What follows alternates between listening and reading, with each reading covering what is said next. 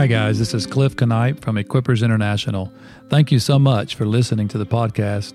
We want to lift up Jesus and provide a place where you can be taught the truth and encouraged in your relationship with Him. If you find this podcast helpful, feel free to share it with others. We believe it will be a source of blessing and encouragement, and that you'll be strengthened in your relationship with Jesus.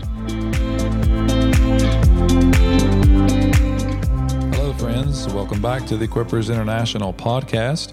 If you're a regular listener to the podcast, you know that we have started a new study through the book of Romans. We're just getting started, only a few episodes into the study, and we're in chapter 1. If you're new to the show, then welcome and join right in with us today as we look at verses 3 and 4 in chapter 1. I'm going to read all of verses 1 through 4 just to put it in context, give a little bit of review of where we've been, and then focus on verses 3 and 4. Paul, a bondservant of Christ Jesus, called as an apostle, set apart for the gospel of God, which he promised beforehand through his prophets in the Holy Scriptures, concerning his Son, who was born of a descendant of David according to the flesh, and who was declared the Son of God with power by the resurrection from the dead according to the Spirit of holiness, Jesus Christ our Lord.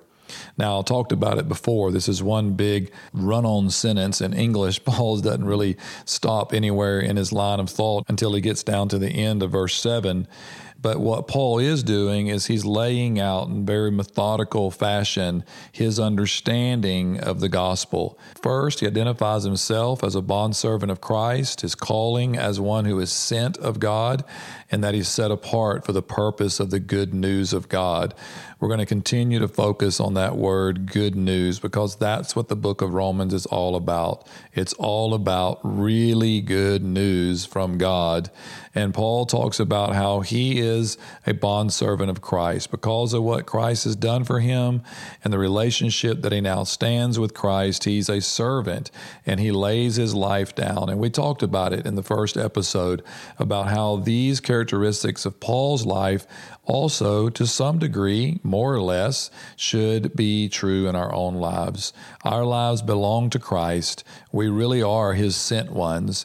We may not be apostles in the truest, deepest sense of the word as those called specifically with the revelation of Christ to lay foundation in the church, but we're all called as sent ones on a very basic level.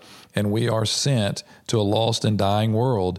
And our testimony and our witness is for the purpose of the good news of God. And he says there in verse 2, we talked about in the previous episode, how this gospel of God, this good news of God, was promised beforehand through the prophets in the Holy Scriptures. And we talked about how Paul is linking the essence of the message of the good news of God into the natural historical context of the children of Israel, which is contained in our Old Testament Scriptures. And Paul says there that the ministry of the prophets was not just on the natural level, calling the children of Israel always back to a righteous place with God, but on the supernatural, eternal level, they were speaking into things concerning the good news of God that was going to come through Jesus Christ. So this is a very important truth for Paul as he sets out in the book of Romans to expound on his understanding of God's story in the context of the children of Israel. And so it's this balance that we strike between knowing that God uses a natural vehicle in the nation of Israel to bring about his purposes, but his purposes are not only and exclusively dealing with the children of Israel, they're dealing with all of mankind universally. And we're going to see this play out over and over throughout the Scriptures, where God is constantly working in a direction to do for all of mankind what is necessary for them to come into a right standing with Him, not just the children of Israel. So we have to strike that balance in understanding God's economy and how He worked in the natural, but to accomplish something universal. We'll talk more about that in the coming episodes, but let's focus on verses 3 and 4 specifically in this episode.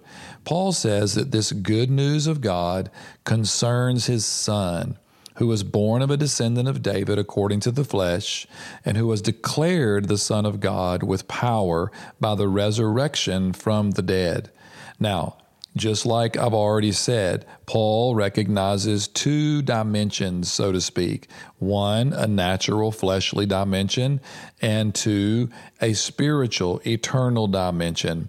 So first he says, and I love this in verse 3, the gospel of God, the good news of God to mankind is concerning his Son. You know, if you know anything about my life and my ministry and the heart that I carry, the Lord has spoken to me so deeply where he just imprinted upon my heart and my spirit, Cliff, it's all about Jesus. And I know it may sound trite, it may sound fundamental or basic, but we can never move away from the foundation of Jesus and the whole gospel of God. Everything that matters about God's dealing with mankind to bring about good news concerns Jesus. And it's so easy for us at times to get off on secondary issues. Many of those are truths that are important, but we have to always come back to the main thing, the story of God, the good news of God to mankind, which is all that matters, concerns his Son, concerns Jesus. And then Paul's going to identify Jesus on two levels. First, according to the flesh. He says that he was born of a descendant of David according to the flesh. Now, this is actually a very important reference. It's linking back to a scripture I'm going to read in 2 Samuel chapter 7.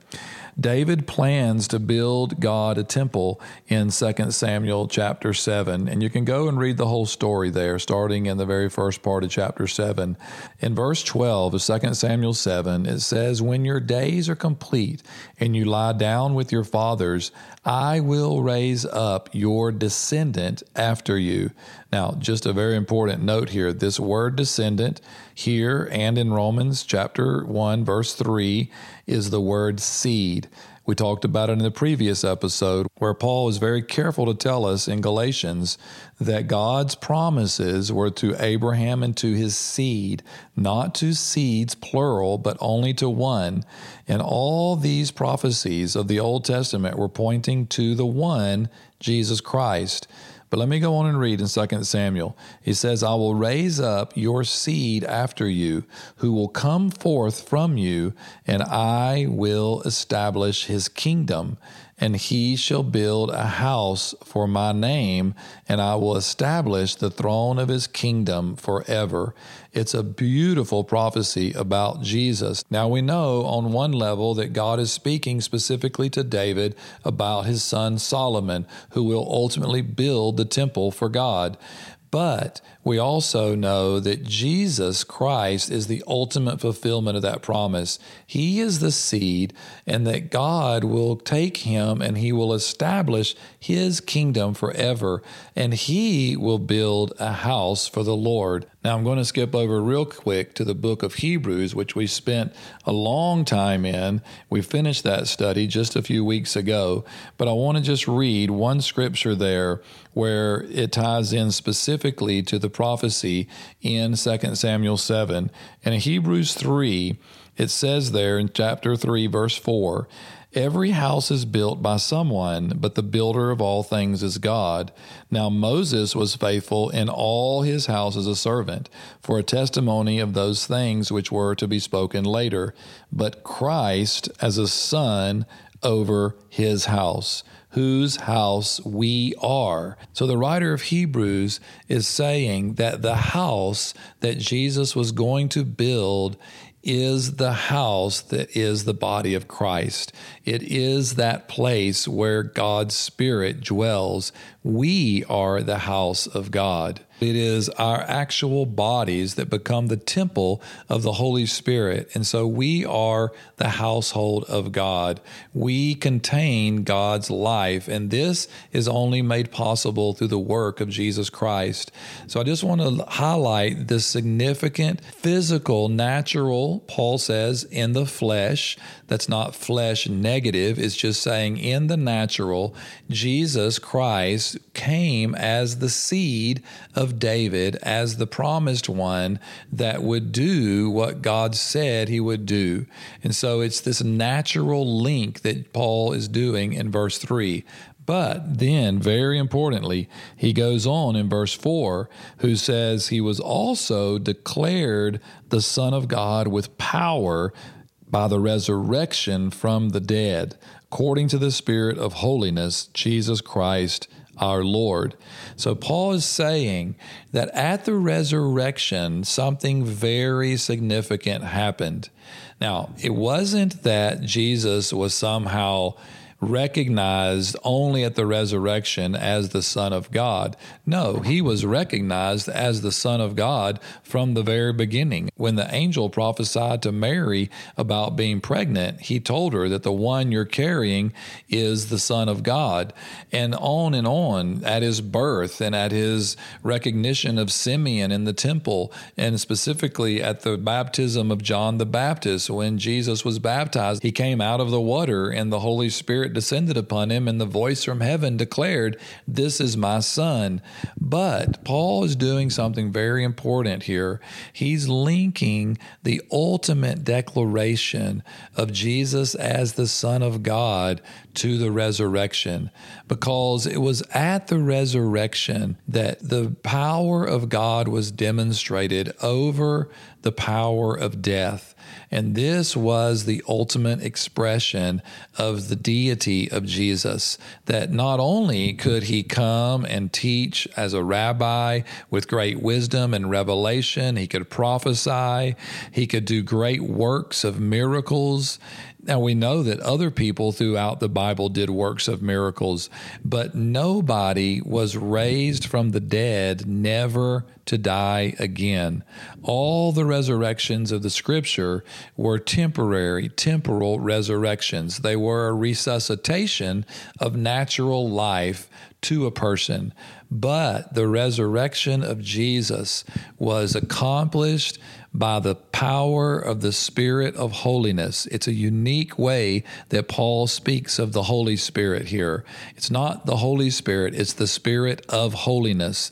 It's the Spirit of God that worked in a unique capacity to raise Jesus's body from the dead and to recreate it into an eternal human body.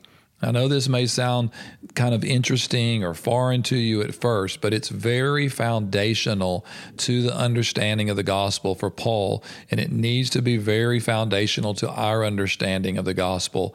Now, we're going to look at it in much more detail in the weeks to come as we get into Paul's understanding of the resurrection, especially when we look at Romans chapter 6. We're going to link over to 1 Corinthians 15.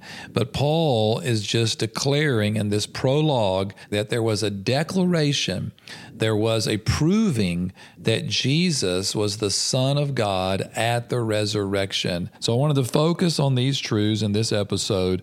And the next episode, we're going to go into chapter 1, verses 5 through 6, and we'll get out of this prologue in the next episode, and we'll move in to some of the introductory comments that Paul has for the Roman believers. But I want to encourage us today that the focus of the good news of God is in Jesus Christ. His identity is firmly rooted and grounded on the fleshly, natural lines of a descendant of David, the seed that was prophesied as the one that would come, and God would establish his kingdom forever, and he would establish and build the house of God, whose house we are. And he was declared the ultimate Son of God by the power of the resurrection to never die again. This is good news. This is the heartbeat of the gospel. So be strong and courageous and love Jesus more.